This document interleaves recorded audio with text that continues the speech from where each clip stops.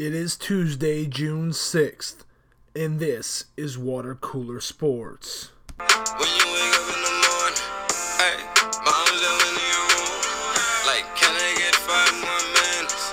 Shit, I ain't really tripping over school, let's get Wiz Khalifa high, yeah. In the NHL Stanley Cup Finals with the Predators down 2-1 in the series, Game 4 was in Nashville last night with a raucous crowd, and the Predators gave them a reason to get louder as Cale Jarnkrok gave the Predators a 1-0 lead in the first. Sidney Crosby didn't let that joy last too long. He tied it up on a beautiful breakaway later in that first period. In the second period, momentum turned when the horn sounded in the middle of play. The horn is rigged up to go off when puck crosses a goal line, so the refs reviewed and saw Frederic Gaudreau's shot actually went in, giving the Predators a 2-1 lead, much to the home crowd's delight. Victor Arvidsson and Philip Forsberg added goals later on in the game. Forsberg's an empty netter for the cherry on top to even the series at 2 games apiece, heading to a decisive Game 5 in Pittsburgh on Thursday night. Nashville is now 9-1 at home in these playoffs. Pekka Rinne has a 1.3 goals against average on home ice. Over to baseball, it was a travel day in the MLB, so we had a light schedule.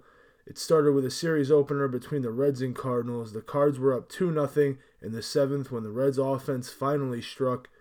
Eugenio Suarez and Scooter Gennett both had 2 RBI doubles in the inning to give the Reds a 4-2 lead, and the bullpen made sure the score stayed that way as the Reds took the first game of the series.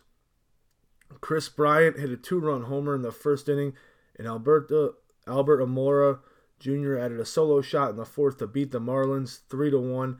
Eddie Butler went 5 1/3 to get his 3rd win of the season for the Cubbies in this one. Jeff Samardzija gave up 2 runs, 1 earned in 7 2/3, striking out 10 to beat the Brewers. Aaron Hill broke a 2-2 tie in the 8th inning with a pinch hit double, and the Giants tacked on a couple more in the 9th to ensure the win. The Astros beat the Royals 7-3 and extended their winning streak to 11 games. The Royals cut the lead to 4-3, but Yuli Gurriel hit a 3-run homer in the top of the 9th to give Houston some insurance, and the streak lives on now at 11.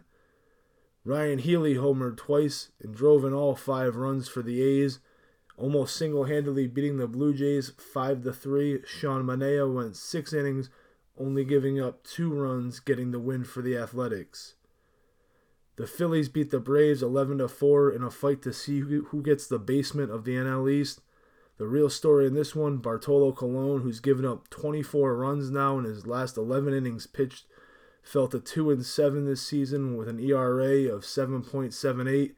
The Phillies 1-4 hitters had 10 hits, 3 homers, and drove in 10 runs in this one as they inched closer to getting out of the basement. Gio Gonzalez went 6 innings, giving up 2 runs as the Nationals beat the Dodgers 4-2. Anthony Rendon hit his 11th homer of the year, and Matt Wieters drove in 2 for the Nats in the win. Tonight in baseball, the Yanks and Sox renew their blood feud in the Bronx as Tanaka takes the hill against Drew Pomeranz.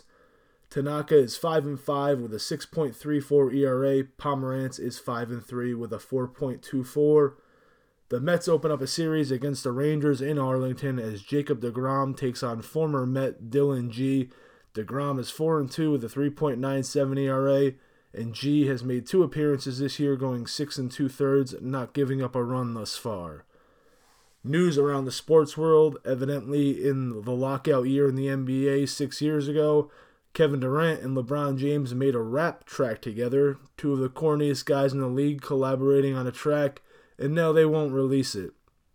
We can only hope that one day the track that is probably lame enough to make Steph Curry's shoes look cool gets released. Hank Williams Jr. is back on Monday night as the singer of the intro song to Monday Night Football. Williams was taken away from the role after making comments comparing President Obama to Hitler. Now that Barack is out of office, ESPN found a way to slide Williams back in. Al Pacino is set to play Joe Paterno in a HBO movie about the sexual assault case at Penn State. The 8-time Academy Award nominee, will star in the Barry Levinson directed film that is set to shoot later this year. That is Water Cooler Sports for today. Did what I did.